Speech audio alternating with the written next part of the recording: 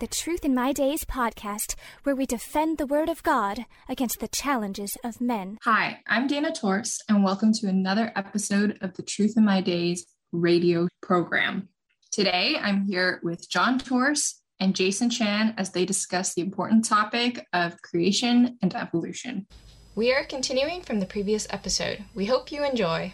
Here is how this is written up in one of our popular news magazines. Headline is "The Truly Wild Life Around Chernobyl," and subheaded, "Many animals are in evolutionary overdrive." Well, that means evolution is happening much more quickly. Well, what kind of evolution is that? Well, they look at the mice, and they find on this particular type of field mouse they call it voles, and they capture them, they analyze the DNA to search for signs of genetic mutation. And they find this: among the Chernobyl voles, the gene sequences as well as the proteins from all 5 animals were different. So you had a lot of changes. The DNA did change. Okay. So what did it do to these mice? Did it give them new abilities? For example, did they learn to walk upright, become anthropomorphic, learn to speak and wear red shorts like Mickey? No. Okay. Let's look at what happened to them. According to the article, they have shorter lifespans now. They have shorter lifespans. Okay? They have various types of genetic defects, and it hurts their ability to survive.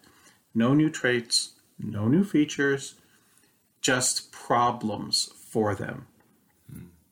Is that evolution? Well, no, but we're told this is evolution in overdrive.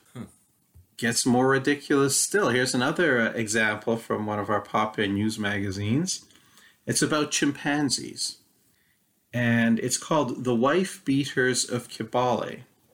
Subheaded, "The author of a new book offers a glimpse of evolution in action." Okay, there again, there's that phrase, evolution in action, as chimps in Uganda take up arms. Well, if you read through the article, what's the evolution action? Well, these chimpanzees use sticks, okay, against prey and predators. So they want to eat a monkey, they will take a stick and beat the monkey. If it's a predator, if a leopard is coming along, for example, they will hit the leopard with a stick. Well, now they've noticed that these chimpanzees are using stick to hit other chimpanzees, specifically female chimpanzees. Okay. Does that sound like evolution in action? Not at all. They're just doing the same thing, but themselves. Yeah.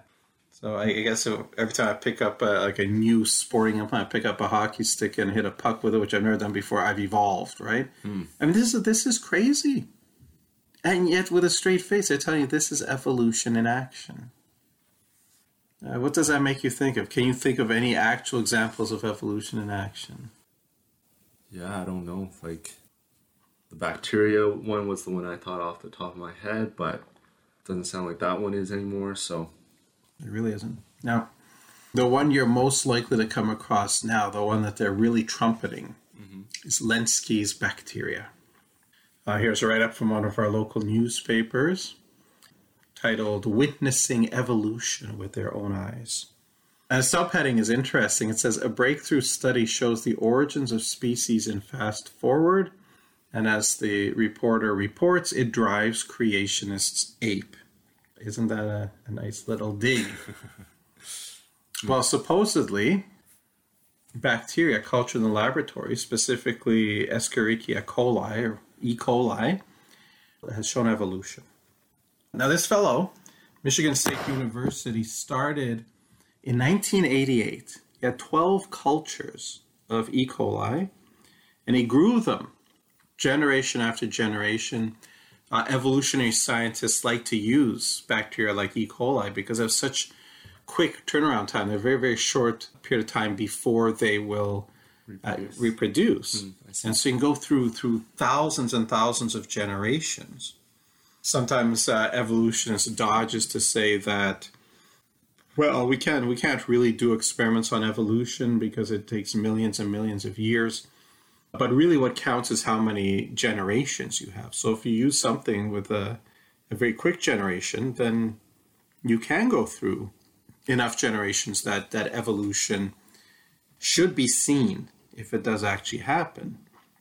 So he grew these E. coli generation after generation. At the time of this writing, he'd been doing it for 20 years. It's continued on. The culture medium in which he grew them had a little glucose, but lots more citrate. So that was there for them to eat. Well, he grew them through populations, through 44,000 generations, which would be the equivalent to millions of years of generations of a human population. And at some point, he noticed that one of the populations had evolved the ability to metabolize the citrate instead of the glucose. That's what E. coli normally eat, is glucose. Okay. But a glucose and citrate in the culture, and he noticed that one population had evolved this new ability to metabolize citrate. And according to the article that we mentioned before, this would be like a dog evolving the ability to eat newsprint. Well, that would definitely be a new ability, wouldn't it? The problem here is, first of all, that bacteria already have the ability to metabolize citrate. And they do it through what's called the Krebs cycle, which you probably learned in high school biology. Oh, man, that was a long time ago. Yeah. They already have that ability, though. Okay. Now, the thing is, where oxygen is present, they will metabolize the glucose. It's a much more efficient way of getting energy. Oh, okay, I see. But and that's what we do as humans, in anaerobic conditions where there's no oxygen, we die. The bacteria don't, because they have this genetic ability to metabolize citrate. For that, they don't need oxygen. Okay. So in the aerobic conditions where there's oxygen, they metabolize glucose. In anaerobic conditions, no oxygen, they switch to metabolizing citrate because they have the genetic coding for both. Okay. And they have a controller gene. And what the controller does is, when there's oxygen around, it turns off. Sure, yeah. There's this citric acid, the citrate processing. And if there's no oxygen, it turns it back on. Okay? So it's not a new ability. It's not just a new ability. Quite the opposite. What happened is that it now uses that ability even in aerobic conditions where bacteria normally don't. And, well, they had to study and try to figure out why. And eventually they realized that there was a copying error. That's one of the types of mutations you get. And this copying error copied the genes for metabolizing citrate, but flipped them upside down. Okay. So they're no longer under their proper controller, the one that would turn them on and off.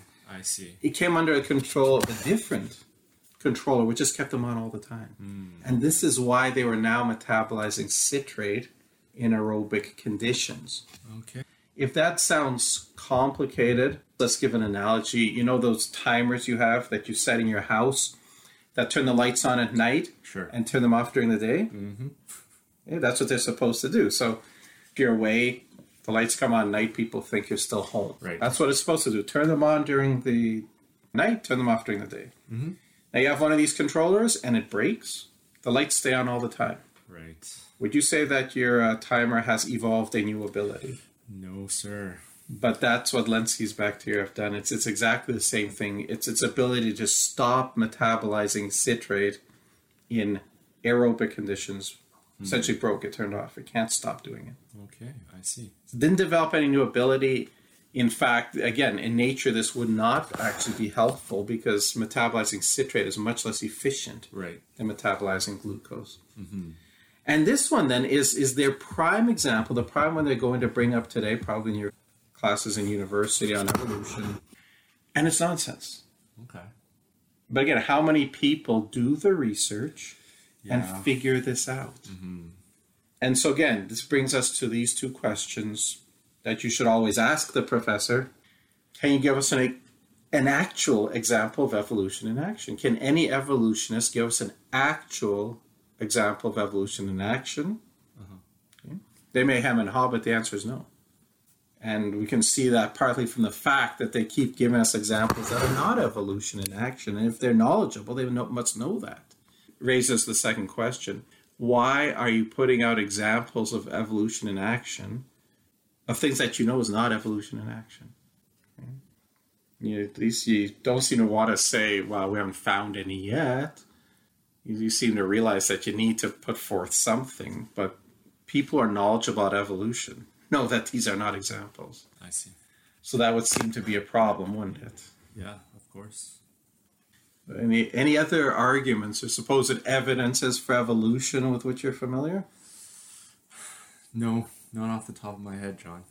Well, let me put forth another couple that come up. One is homology. Okay.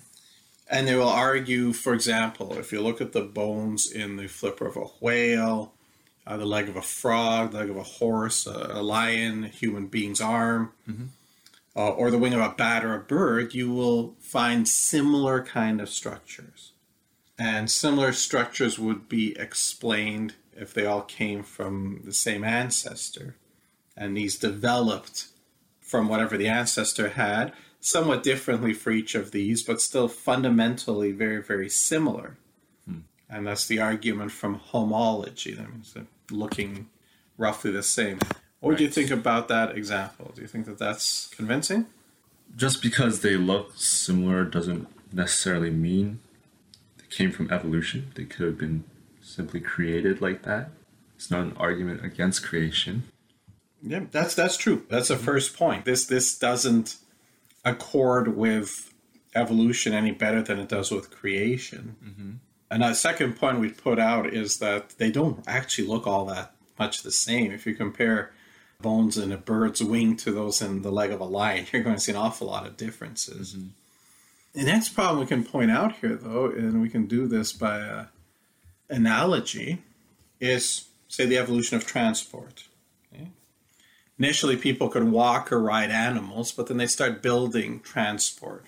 Very simple things at first. A cart drawn by a horse. I can go to a bicycle, and then trains, and then an early automobile, like a Ford Model T, up to modern cars. Do you notice anything that these have in common? Thank you, everyone, for listening today. Unfortunately, we have run out of time, but please join us for the next part tomorrow. Same time and same place. If you enjoy our content and think this is important material, the best compliment you can pay is by sharing this with your friends and family. This helps us out a lot. Also, if you enjoyed today's program, please like, comment, share, and subscribe to this podcast. We would love to hear from you. Thank you for listening to the Truth in My Days podcast with John Torse. We would love to hear from you. Please feel free to share any questions or comments you may have.